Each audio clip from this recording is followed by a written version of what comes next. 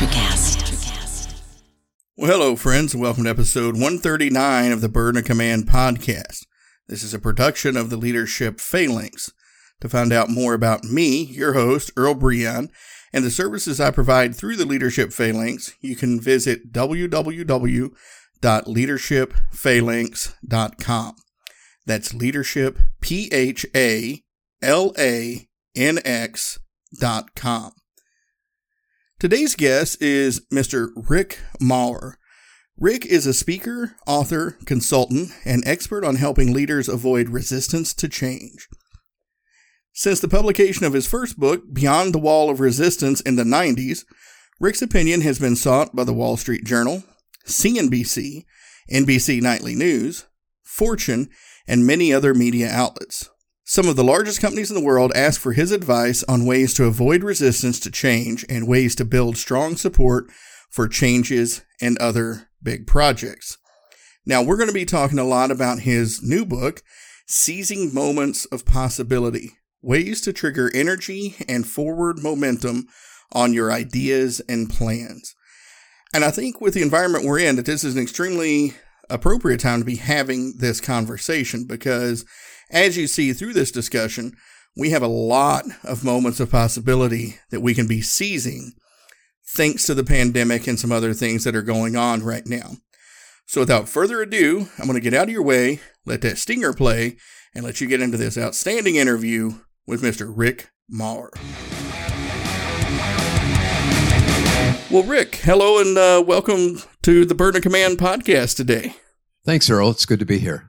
Oh yeah, I'm happy to have you here, and I can't wait to have this great discussion I'm sure we're getting ready to have. But before we do, I got to start you off where I start off all my guests.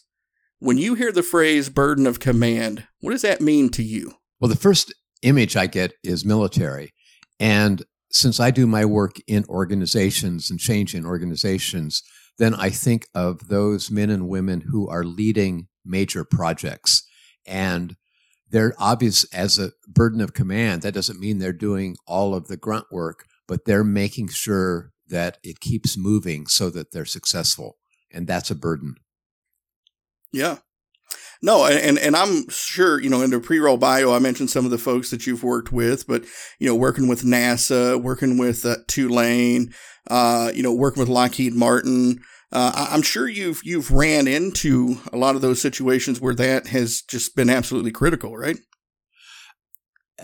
Actually, most of the time, if they call me in, not just to do a speech, but like, hey, we're getting stuck and we need to build support, quite often, the notion of burden of command, that phrase never even left their lips. I mean, for some reason, something got delegated or dumped on people, but when it's not working, quite often, there can be a lot of reasons, but quite often the leader or that leadership team is not doing what they need to do to let people know there are adults in the room and they're in charge. So now, when you run into that, just kind of anecdotally speaking, and maybe you have numbers, I don't know, how often do you find it's because they don't want to, or maybe they don't have the necessary skill set to do that? Actually, that's a very, very good question. I try to make sure that people know that if they really don't want to do this, they shouldn't hire me. And frankly, there was a time when I would get hired to come in, and I think the reason was, well, we're hiring Rick because he wrote a book. And then if it doesn't work, we can blame Rick. But what I find, like quite often these days, I'll say to a potential client, I said, scale of 1 to 5. How important is it going to be for you to build support for change? And almost always they say 4 or 5.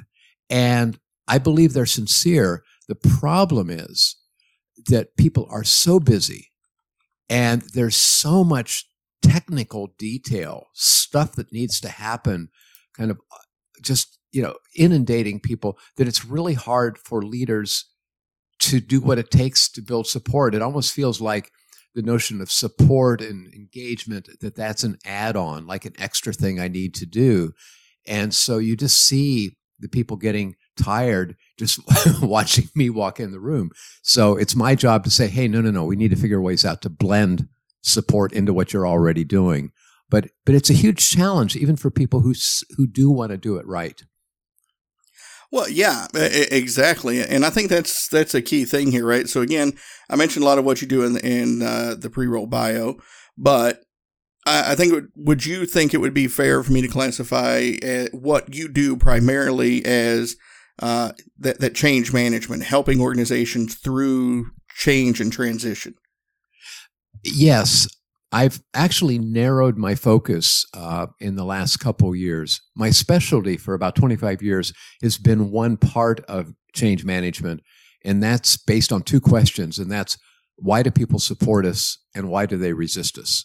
And that is the focus of my work. So I've worked on big projects where that was my focus, and there would be other consultants. But now I think the best use of me is to, for lack of a better word, teach the planning group, the leadership group, how do you build support? How do you blend it in and give them opportunities to try all of that out safely?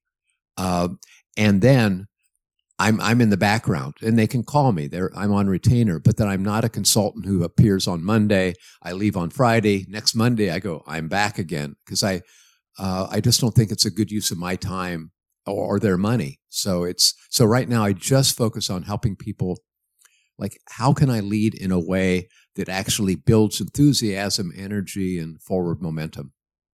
Yeah, no, I love it. And the reason I asked the question that way is, I've familiarized myself with your work coming on the show, but up until then, like, really the person I'd used a lot was Kotter's 8-step change model. And I can just see, like, based on what you were talking, is by the time you show up, like, people have already heard about change. They probably already had a couple of folks trying to get them to change, and this is just seen as like, oh my gosh, here's another person talking about change, because, and maybe your experiences are different, but for me, like, when most organizations start change, they kind of skip some of those steps, and they end up, they've already got the vision, they've already got the plan, and they're ready to execute it, and they really haven't gotten a lot of feedback and buy-in from the people in the organization, right? That's right. And by the way, I like John Kotter's model. I think it's very good. What I don't like, and this is not a criticism of his model, is that people will go through those 8 steps and they'll put slides up, but it's like, I don't know, it's like getting on the scales every morning and saying, yeah, I'm on a diet. I mean, it's not the same. And if you really applied what Kotter is suggesting and just said, all right, so how do we bring this to life? I think he's got a really, really good approach. But to your point, quite often people like me are brought in way after that. Like they're ready to go live next Monday, and they're going, okay, we got to get a lot of people on board, and that's just way too late. Yeah. And just, again, in your experiences, how much easier does it go when you get the people on board and help build the change initiative versus what normally happens? Well, it's that's a very easy question, because it makes it so much easier. In fact, somewhere on my business card, I have a phrase, change without migraines. And I remember when I would give my card to somebody on a plane, they would look at it and laugh and say, is that possible? Can you actually have change without headaches?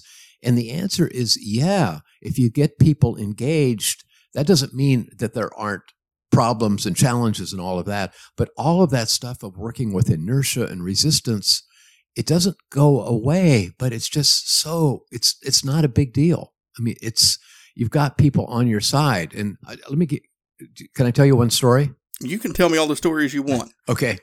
A number of years ago, healthcare in the U.S. was going through some major changes, and the major change wasn't on the medical front. It was how they approached their hospitals as businesses. And that was just a new concept for a lot of these nonprofits. And so it created a lot of upheaval. And some of the healthcare places I was doing work, it was a real problem. Like, how do we start thinking like business people? And I was doing some work in a small church-run hospital, And they were going through a lot of changes, and I didn't hear that kind of complaining and defeatism and all that I would hear other places. And I was talking to the CEO, and I said, you're facing the same challenge as everybody else is facing, right? And he said, oh, yeah. And I said, but people aren't complaining. What's going on? And he said, there's a couple of things. He said, one, because I'm the CEO, I get invited to a ton of meetings. I mean, sometimes my day is filled up with meetings where people want to have me there just to add credence to what they're doing or for whatever reason. And he said, I say yes always, but I always say, but you've got to give me the last 4 minutes to talk about whatever I want to talk about. And he said, in those 4 minutes, I say, what's on my mind? He said, I'm not trying to lead them somewhere. These are not breadcrumbs. But I might say, hey, did you see the paper this morning? That hospital down the road is building a new cardiac wing. I don't know what impact it's going to have on us, but it's got my attention. And he said, I just want people to know what keeps me awake at night. And he said, the other thing is every 3 months, everyone affiliated with our hospital, whether they're a surgeon or administrator, somebody who draws blood, whatever, they get a 1-page quarterly report. And it shows how we're doing with patient outcomes. That's the percentage of people who get better or not. Mm-hmm.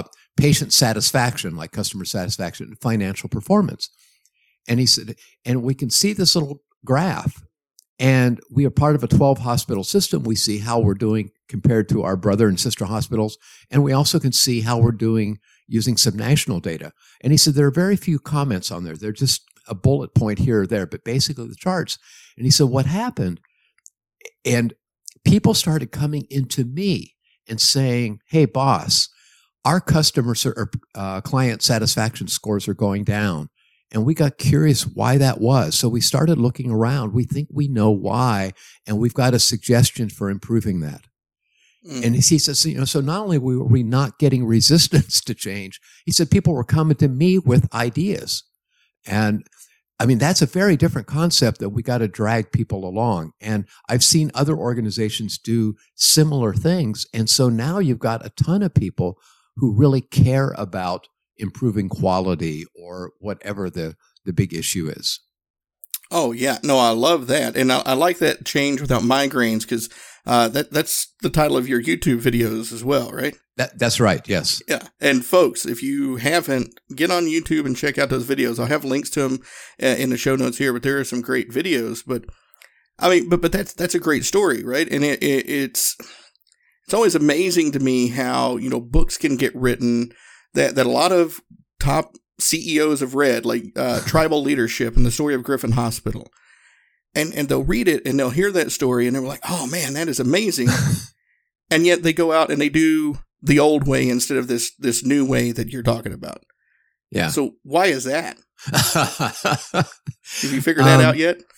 Well, no, unfortunately, but I do think I have some understanding of why. I think the same reason that we make New Year's resolutions and very few people follow them. And like I love going to the gym. And even though I wasn't able to during the pandemic, something always happened right after New Year's. Like I did not want to go there on January 2nd. Mm-hmm. And when I tell audiences that, they laugh because anybody who goes to the gym knows the place is jammed on January 2nd. And it stays jammed for a month and a half, and then it goes back to normal. And the reason is there's a lot of research on this, that we make promises, but we do them out of context. And like, okay, yeah, all right, I got to get in shape. Yeah, for whatever reason, I got to get in shape. And we didn't think, oh, that means I'm going to have to get up an hour and a half earlier. Mm-hmm. 3 days a week. Oh, that means, and so we get into something without really thinking about, so what does it mean? What will really support that? And so often, and this happens with change, we start way too big. We were talking just before we went live about my book, Seizing Moments of Possibility. I'm really more and more trying to work with clients on what's a simple thing you could do right now. And that simple thing can start to open doors. Yeah.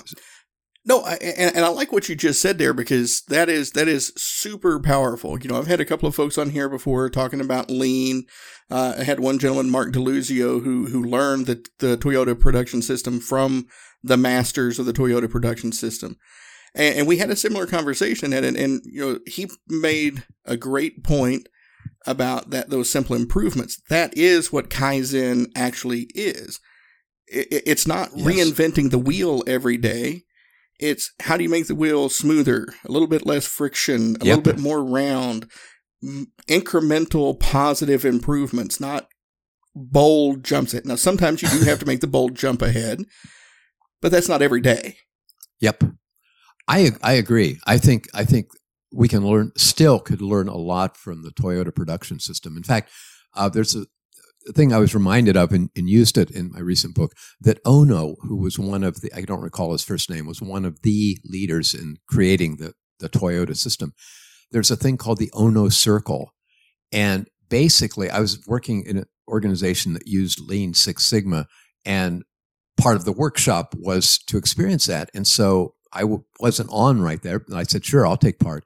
So they just put me in a workstation and they said, stand there for a half an hour and just watch. And what do you notice?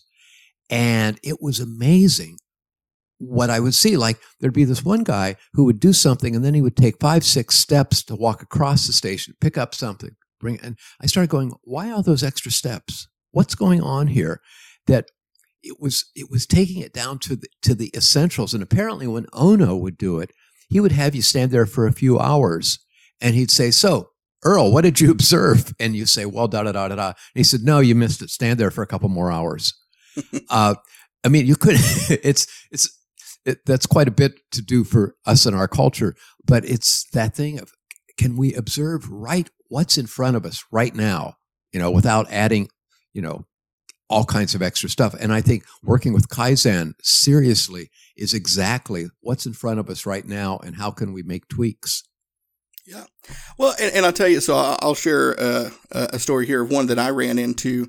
So I live in just outside of Indianapolis, and we've got the number one North American Subaru factory over in West Lafayette. Huh. And I had the pleasure of getting a tour of that facility. And while I'm going through the facility, I hear this. I mean, it's very pleasant, very stereotypical, but very pleasant kind of Japanese sounding music. And I heard it a couple of times. I finally asked the safety officer who was giving us the tour, so what does that mean? And she looks at me and says, oh, something's wrong with the line. Huh. And I'm like, but shouldn't there be like a buzzer or something, because that's what we're used to, that real hard, it's like, and she goes into this whole thing, and she's like, well, no, here's what we found. And she talks about how that harsh sound gets the heart rate going, leads to more mistakes trying to fix the problem, whereas this nice, pleasant sound keeps people in a calm, cool, collected state, and they're able to, we're talking 15, 20, 30 seconds a pop here, but they're able to fix that machine and get it back up and running because they're not shook out of their routine. But that's the kind of nice little brilliant change, just by changing the music, that can make all the difference in the world, right? I agree. And I didn't know that story. That's absolutely wonderful. I want to tour the plant. I've got, but I think there's something else going on too. It doesn't embarrass the people like that buzzer. Man, if we're, it's like they shine a spotlight on us and we're the guilty ones. But it's giving the same message, but it's just seems so much more respectful. Oh, yeah. Well, so you remind me, so I'm a big hockey fan, Nashville Predators, my team. But I don't remember who the goalie was. It was many years ago. But he made a very similar comment to what you just made there. He said, look, everybody always wonders what's the most stressful job in all of sports. And some people will say quarterback. Some people will say center in basketball or point guard or whatever. He goes, I'm here to tell you it's a goaltender. I said, why? Because you can do your job perfectly 99% of the time. But when you do mess up, there's a big red light that goes off and a siren that tells the entire arena that you just messed up. Wow. Yeah. Yeah. Well, so when we know all these things, right? And you've talked a little bit about energy, and we've talked a little bit about, some better ways. But again, as we've talked all too often, there is a lack of energy really being put into it. Or the energy gets sucked out of the organization because, we're going down this path. Now we want to shift 30, 40 degrees and go down this other path. Why is that lack of energy so deadly, and what kind of problems can it create? Well, I was right before the pandemic. I was working on a change with a client, and I was walking with one of the senior managers into a meeting, and he said, "Oh yeah, Rick, this is going to be another one of those meetings where we fill out forms, fill in the blanks." I mean, it was just, this is an important thing they were working on, but they had sapped all the life out of it. So people were almost just going through the motions. And the problem is, what you get is you get C student kind of results. A few years ago, I wanted to hike a trail in the Grand Canyon called Rim to Rim. And what that means is you start on the North Rim, you hike down, you descend a mile in elevation, and you cross the Colorado River, you walk up the other side for about 4/5 of a mile. The whole hike is about 24 miles in length. So it's a lot of up and down at a high elevation.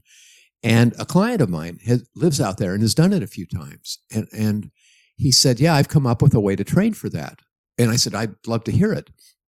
He said, there are 3 ways to do it successfully. I mean, he reminded me of how you could do it unsuccessfully and die of dehydration and all that. But I knew those things. He said 3 ways to do it successfully. One is you make it to the other side within 24 hours. That gives you bragging rights of saying, "Hey, I did the rim to rim." He said, but you have nothing left. You get up over that rim and it's like all you've got. But you can say, "I did it," but you're just kind of miserable. The second level of doing it is you're in shape. You're going to do it fine, but you're nervous because there's a lot of hiking on rocks. There's a lot of on the first half of the hike, you're going down, and sometimes going down pretty steeply, and you can be really nervous about where you're putting your feet. And he said the problem with that is that you miss the canyon. All you're looking at are your feet. He said the third way is that you are in shape for it, and you're confident in your ability to hike on terrain like that, and it becomes just a great walk where you're in one of the most beautiful places in the world. And I said, "Okay, I'll take option 3. And he said, "All right, here's how you train for that."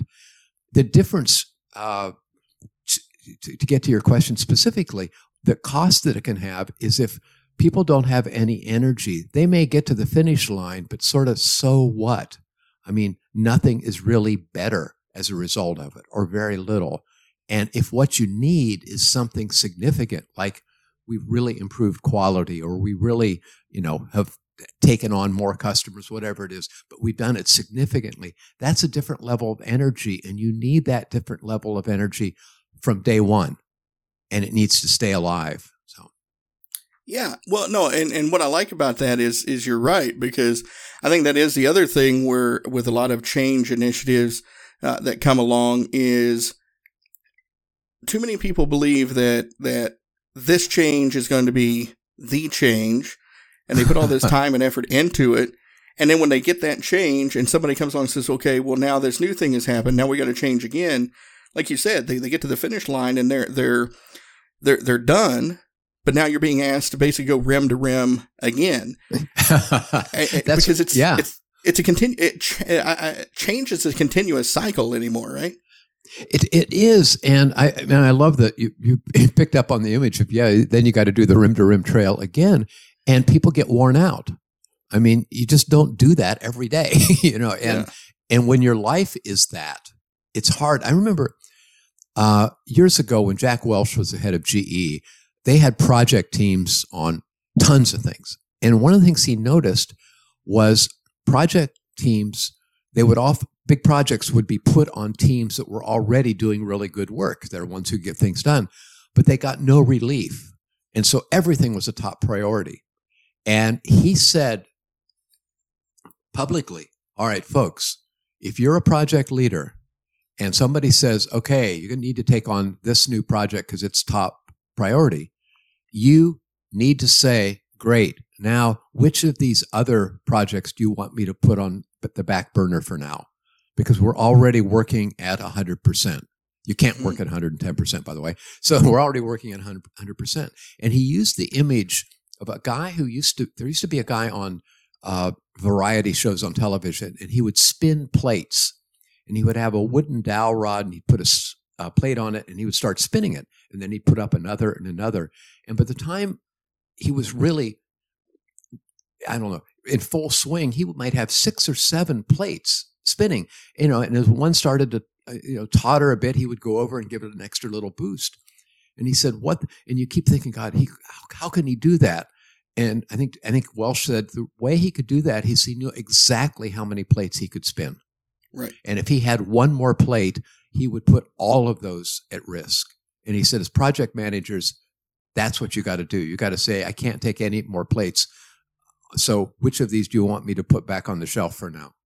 Yeah. It's a powerful thing, and it takes real guts from a leader to do that, but I think it's what it takes. Well, yeah, and I think it's very critical, right? Because we keep using this term, multitasking. I'm multitasking. I can multitask. And, the science has proven we can't. That's right. We do what's called thin slicing, which means we can spin back and forth between them like the guy spinning the plates. Yes. But you just hit the nail on the head there. I think most people don't know how many plates they can spin. And sadly, with the volume of responsibility that a lot of these organizations have these days, the answer to that question is usually 1, maybe 2. Yeah. Yeah. So, yeah. And by the way, and what people will do, they'll say, the leaders will say, oh, but all of these are important. Okay. Are they all, but if you do it this way, it's not going to work. Yeah. And yeah. So that's where that burden of command, that phrase that you use so elegantly, that's exactly part of the burden of command. You have to have the guts to say, no, we're not going to do it this way. Which of the plates do you want to put back on the shelf for now? And I'll give you air cover on that. Yeah, exactly. And again, I love where you're going with that because, and as the leader having the humility to step aside and be like, hey, yeah, you're right. Yeah. And not take it as a personal hit or and again, maybe your mileage is a little bit different than mine on this, but what I see a lot of times when somebody does try to do that is the classic response is, well, you're just resistant to change. You need to get on board. And that's not necessarily the case, right? It's not. I mean, people resist for good reasons. We may not agree with the reasons, but they do resist for good reasons. And actually, I identified kind of 3 levels of resistance, and I can just do it very quickly. And they are, I don't get it, I don't like it, or I don't like you. Mm-hmm. And so what often can happen is the resistance is coming because people don't understand what you're talking about. Or, I shouldn't say or because these can be in combination. The I don't like it is really fear. There's something about this that scares me. I'll lose my job. I'll lose face, blah, blah, blah. And the third one is, it's not that I don't like you, the leader, but it's I don't have trust and confidence in you to really do what it takes to make this successful. And when that happens, you'll get resistance. It may be very quiet resistance. It might be grumbling, or it could be in your face. But people resist for a good reason. And that's maybe the biggest impact I've had, I think, with leaders is those who say, man, I really love that model. In fact, I keep a card in my wallet to remind myself, because we often, it doesn't mean that the resistance is our fault all the time, but it's there because of something going on, and we need to pay attention to it. Yeah. No, and I think that was a great word there. And the perfect word actually is trust. I mean, that is really the root of a lot of this is trust, right? Yes, absolutely. Go right ahead. I just want to give you another story that I really like. Absolutely. If it's okay. All right. So I was doing work with a large organization, and every month they would bring a group of managers together. And these were the up and coming managers. These are the people that they were hoping would really move into senior positions over the years. And this is a huge company. And the chief operating officer would kick off those training sessions personally. Now, he's a very busy man, and he easily could have done a video or sent somebody that said, say, hey, John couldn't be here today, but boy, he wants, that kind of thing. And he didn't. He would be there in person, and he'd say, folks, I wanted to be here. I look forward to this every month, mainly because you're the future of our organization. And he said, I want to give you a choice. We've got an hour together. I can show you the slideshow that we prepared for Wall Street. And it explains where we are in the marketplace, what our competitors are doing. He said, it's a very thoughtful presentation. I'd be happy to turn it on and sit down and watch it with you. Or we don't have to turn the projector on, and I can just ask questions. You answer questions for the next hour. I've been in the back of the room, 15, 20 times when he said that. The group has never said, show us the slideshow, ever. And so they start asking questions, generally with level 1, I don't get it questions. I mean, really, sometimes just slow pitch, kind of like, hey, John, there's a lot of talk about that July 15th initiative. When will that be starting? And he'll go, well, that'd be on July 15th. I mean, it's never that obvious, but it's like that because people are just testing the water. And then the things get a little, get into that emotional range. And one guy, the organization had a big challenge with what was called horizontal integration, and that is integrating the work of various facilities around the world. And they were different cultures and all that. And so this guy raises his hand, and John goes, yeah, I wish you could see me, but imagine me standing and pointing a finger at you as I'm saying that. I go, John, what are you guys doing about horizontal integration? I mean, just nasty. And John, could be a career limiting move. And John just very calmly said, that's a very good question. And I wish I had a very good answer. And I can tell you that the executive team, we talk about that a lot, and we're not coming up with good ideas. And he took a step back so he could see the whole room. And he said, if any of you have any suggestions on ways that we could increase that communication, that horizontal integration, please let me know. We need some fresh ideas. That's a leader for me. Yeah. I would want to work for that guy. In fact, when I ask people if that's the first time they've ever saw him, if he came in right now and said, I need you to work on a project, would you volunteer? And everybody says, oh, yeah. Yeah. I mean, it can be that simple, but it's that human connection. He took exactly the same meeting. He had 60 minutes, but how he chose to do it and how he chose to work with the people in that room just said so much about who he was and why you would want to work with him. Well, yeah. I mean, and that I love that story because that is so critical. And it's something to run into a lot is for some reason, somebody's beat it into a lot of people's heads that when you are a manager, when you are a leader, you have to have every answer to every question that ever came down the pipe. And if you don't, then you're terrible at your job. And as you just pointed out, that's not true. Knowing what you don't know is really what sets you apart as a leader, right? Yes. Yeah. And knowing who to ask and who to rely on and making sure those people are on your team and empowered to fill in those gaps. That's probably the next evolution of that, right? Yes. And once again, I think of going back to the phrase burden of command. And when I've been around good leaders, I mean, that's what they do. They know how to delegate. They know how to support people who are doing the work, and they're willing to listen. They're willing to be influenced by those other people. It's a hugely powerful thing that I don't want to say it gets ignored. Yeah, I do want to say that. It gets ignored a lot. Yeah. Well, and ignore is a good word, but it's also our egos, right? Our egos don't like us to say, I don't know. That's right. Yeah. So I had a buddy of mine, and I'm sure he stole it from somebody, but I stole it from him. He always said, he'd say Breon, because this was in the Marines. We called each other by our last names. He says, you know how I'm in the wrong room? I said, how's that? He goes, if I'm the smartest guy in the room, I'm in the wrong room. So, and I think that's kind of true in a lot of ways, right? If you know everything, if you legitimately know everything, you need to push yourself a little bit and find out what you don't know. Yeah, and I'm thinking about a client that I had who worked at a telecommunications company, and I mean his department really made the company successful. I don't want to go into specifics, but he said I was giving a speech. I had written a book about middle management, and this was years ago. And he said, and I was talking about feedback, and I said something about how I hated performance reviews because they're sort of the opposite of real feedback. And he said, and he raised his hand. I really didn't know him other than a tiny planning meeting. He said, yeah, talk to my team. These are all the senior leaders about how they can get around the performance management system. And he said, I'll leave the room.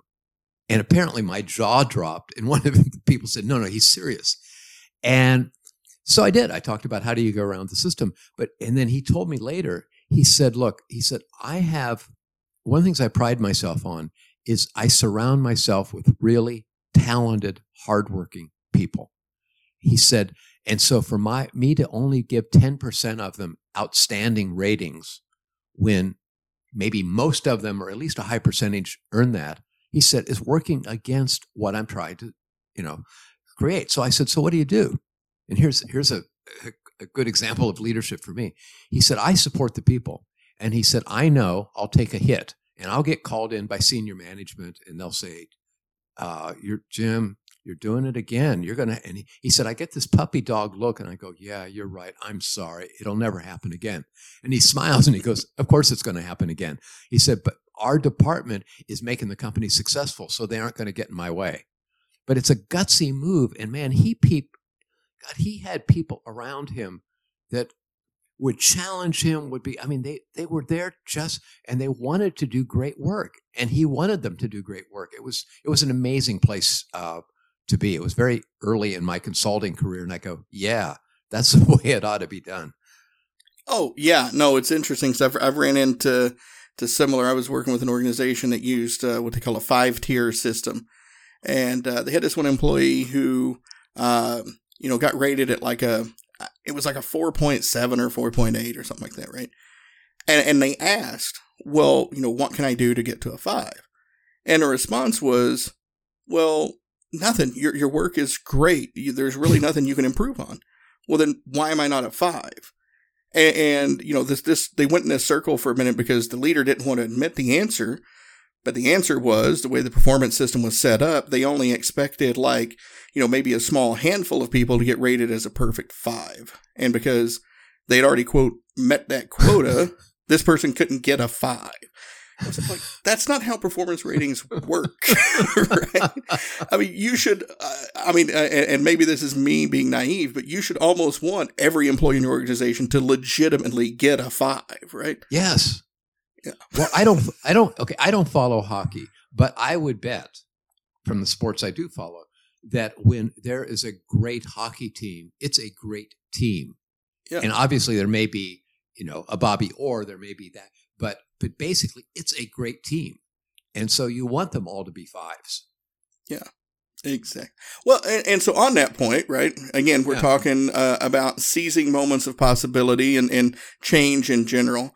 But, we're talking about spotting these moments, right? And everything we've talked about here, we've talked about how to really kind of build a good model for change, how to get people involved and how to get those people on board so they can find those moments, right? Yep. And so what should they be looking for? Like when we say seize a moment of possibility, what should these folks be looking for? Okay. Well, first of all, I would start really small, so you don't have to learn some new theory or anything. And so, for instance, if your listeners think about a meeting that they're going to have to go to this afternoon or tomorrow, and they go, oh, no. And all of us have to go to meetings like that every once in a while. Say, if I was in charge, what's one small thing I could do to make that a better meeting? Mm-hmm. And maybe it's leave time for questions and answers. Maybe it's cut back on the number of slides. Maybe it's this or that. I had a client who worked in a scientific organization, and he knew that I really hated PowerPoint as a tool to try to influence. And he said, where I work, you have to use PowerPoint or it looks like you're not prepared. He said, I know that's sick, but that's the way it goes. But he called me one day and he said, I did something. And this is an idea of for me, taking a simple thing. He said, I was making a presentation to the other scientists, and I thought, all right, typically I probably would use 50 slides in that hour or something. It was a high number. And he said, well, what's the minimum number of slides I could use and still cover the content? He said it was 5. Mm-hmm. And he said, what happened is I covered the same content, but because I had fewer slides, there was room for people to jump in. And we ended up having a great conversation, whereas usually it would be me talking the whole time. And so there were people getting excited about the idea, people walking out, talking about it. He said that never would happen. So that's taking an existing meeting, the same people, the same bad coffee, and saying, what could we do to tweak it in a little way that could have a huge impact? And that's a great place to start, rather than, okay, we got this 5-day planning meeting coming up. What are we going to do? Start someplace where you're comfortable and you try something out and you get a chance to say, yeah, that worked well. Maybe next time I could do this or that didn't work so well, but because it was a small tweak, you're not really embarrassed by it. And that's where I would start. And then I would start looking at things like my levels of resistance and support. I don't get it. I don't like it. I don't like you, and having different lenses. But I would just start with what's in front of you that might be handled better. Mm. No, I love it. And I love that story. And I don't know if you heard me kind of chuckling there because it was almost like, it was almost like you were there, did a presentation for a science-based organization a few years back. And they gave me and my training partner a 2-hour time slot. And it was the same thing. You know, they love PowerPoint. They love PowerPoint full of words and all that. We turned in our presentation so they could load it on the laptop. And counting the title slide and the contact slide, we had 14 slides. And they're like, I love it. Yeah. And it was, I mean, you could hear the panic. We gave you guys 2 hours. Yep. You've only got 14 slides. Mm-hmm. Where's the rest of it? That's it. Okay. But it went, like you said, and like your friend said, it went great because we did what you said. We built in conversation. We got a lot of audience feedback, and it was not death. And the slides we had, I think the most wordy one had like 8 words on it. So yeah, and I think that's a good way to, kind of grease those skids a little bit, is to don't make this change doesn't have to be a PhD level course, right? That's a good title. I like that. There you go. There's your next book. I'll give it to you for free. Thank you. But no, and I like what you're saying there. And I got to tell you, so I'd be remiss if I didn't mention, because my good friends, Tom and Karen over at Interview Valet and their group, they do an excellent job. And I've given them a shout out on here many a times before. But they do an excellent job of preparing me as a host for my guests. And they send out these great one sheets. And there's always something on here that just makes me kind of chuckle. And I've got to know what this is about, right? Okay. And it's a bullet point on your one sheet that says, why every book you've got on change and project management should come with a sticker, warning, batteries not included. So what's that about? Okay. I was preparing to do a presentation, I guess, in 2018. I don't know why that even stands out, but I knew the people in the room knew a lot about change, and yet they still invited me in to talk about how do you build support for change and all of that. And I remember my bookshelf, and I've got a couple of shelves just filled with stuff on leading change management, project management. I mean, it's really, really good. And I started looking at that and saying, all right, then if we got all those good resources, like you mentioned John Cotter's work before, and if we got all that, why aren't we successful all the time or most of the time? And that's what I thought, each one of those books, including my books, by the way, needed to have this little sticker saying warning, batteries not included, meaning if it's going to work, it needs our energy to do that. We're the ones who have to bring something to it. Otherwise, people are just going to go through the motions. They'll come to the meetings. They'll do student work. I mean, they're not idiots. But to really get what you need, you've got to say, all right, how do we infuse what we're already doing with some energy, some excitement, some urgency? No, I love that. And that's truth. I love it. I love it. Well, Rick, we have been talking here for closing in on about 45 minutes here. And I don't know about you, but this has been an outstanding conversation. And I thank you for having it with me. Oh, you can't see me smiling. I'm just, I'm laughing when you're talking and just smiling. You're right. It's been a great conversation for me too. No, I love it. I love it. Oh, before we close out here, is there anything that we didn't get a chance to cover that you'd like to leave listeners with? There is, and it's all related to everything we've been talking about. But what I've been focusing on more recently is looking at the life of a change from the moment that you need to do something up until you're doing something that's making a difference. You're making more money, you got better quality, whatever it might be. I've identified 4 pockets of energy.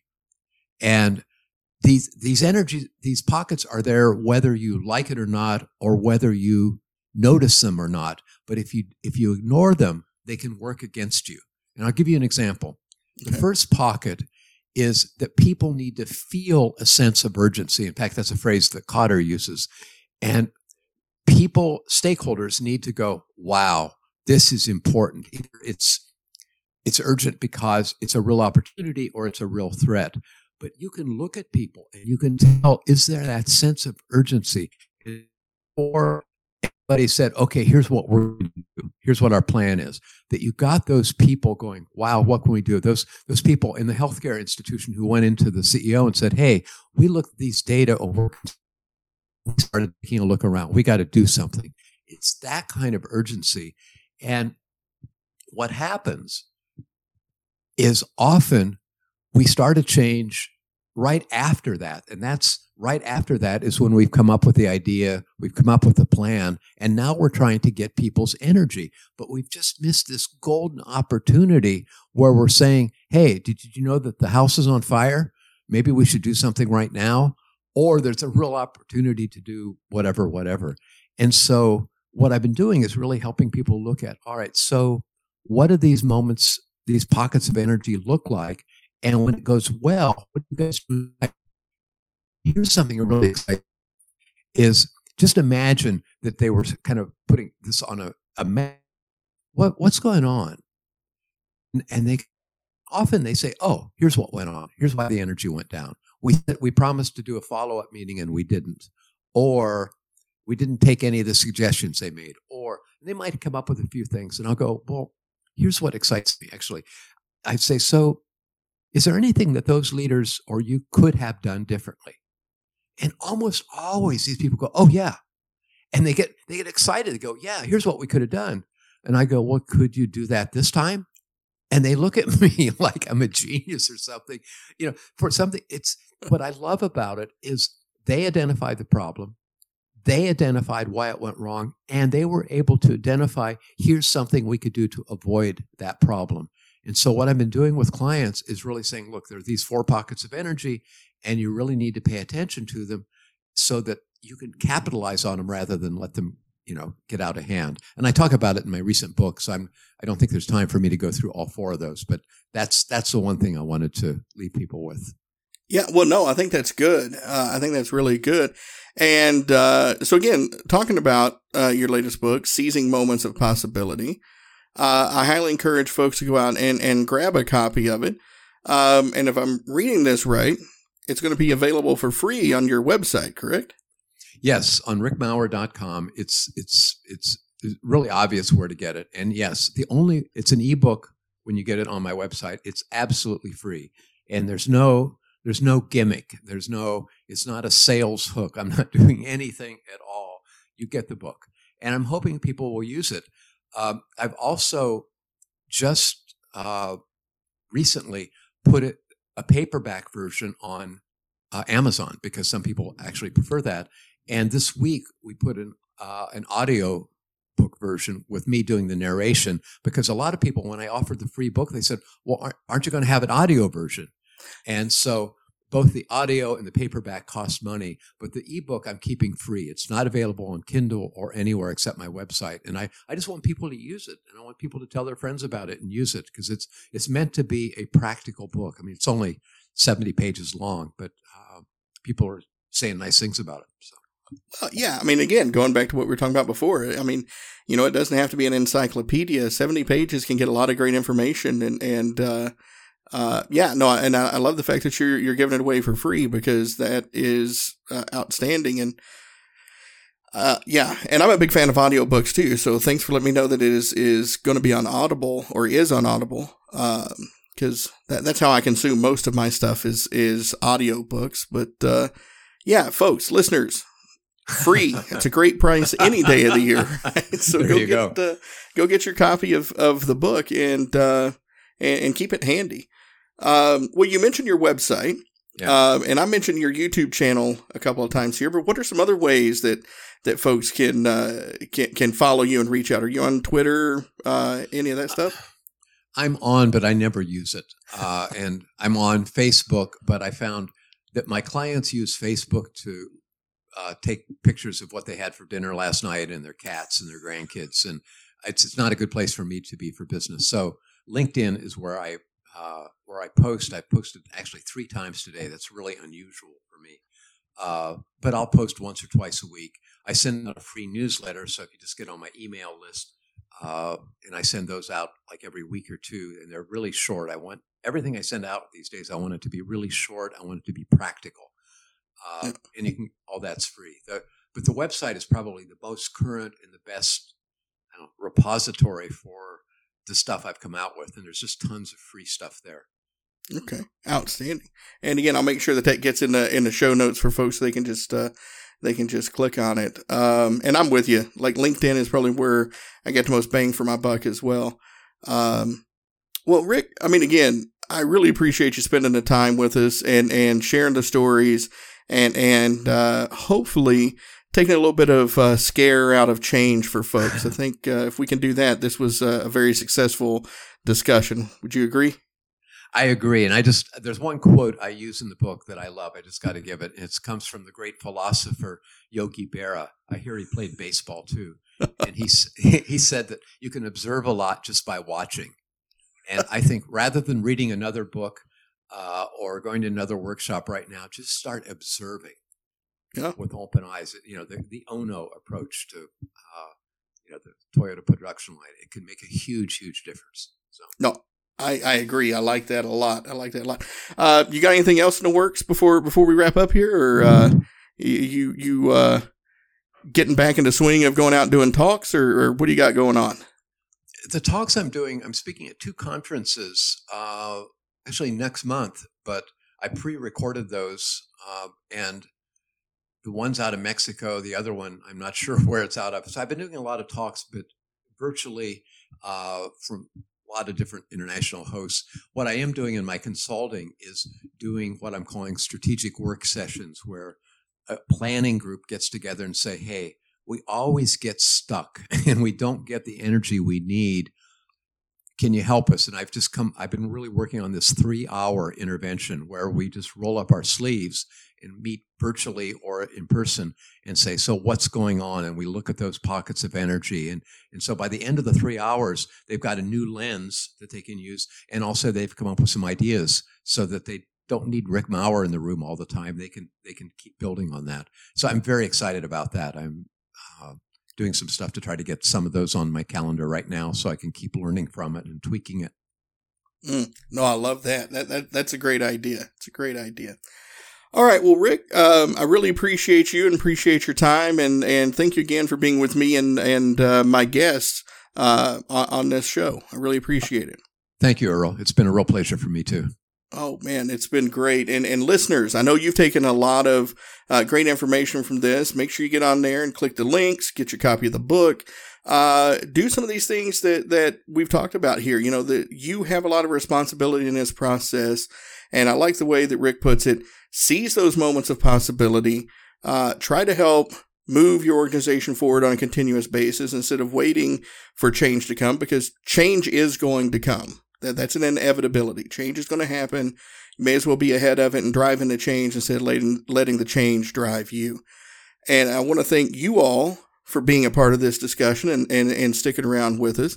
You know, if you need to reach out to me, it's burden.command@gmail.com. That's burden.command@gmail.com. Keep rating, reviewing, subscribing, and sharing the show and doing all those great things that you have been doing. So guests like Rick can get his message spread further and reach more people and make a bigger impact on the world like he wants to. That's a great role that you can play for us, and we appreciate you doing it. With that, thank you all for your time, and I look forward to speaking with you all again in the next episode. Hey guys, it's Miriam Love here, and I want to share something very special with you. Check out my new release, All In, the Spanish remixes, out now on Electric House Records. And always remember, be love, share love, all love.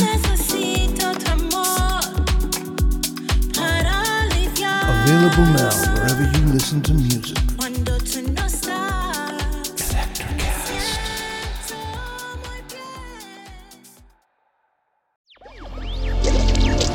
Electricast.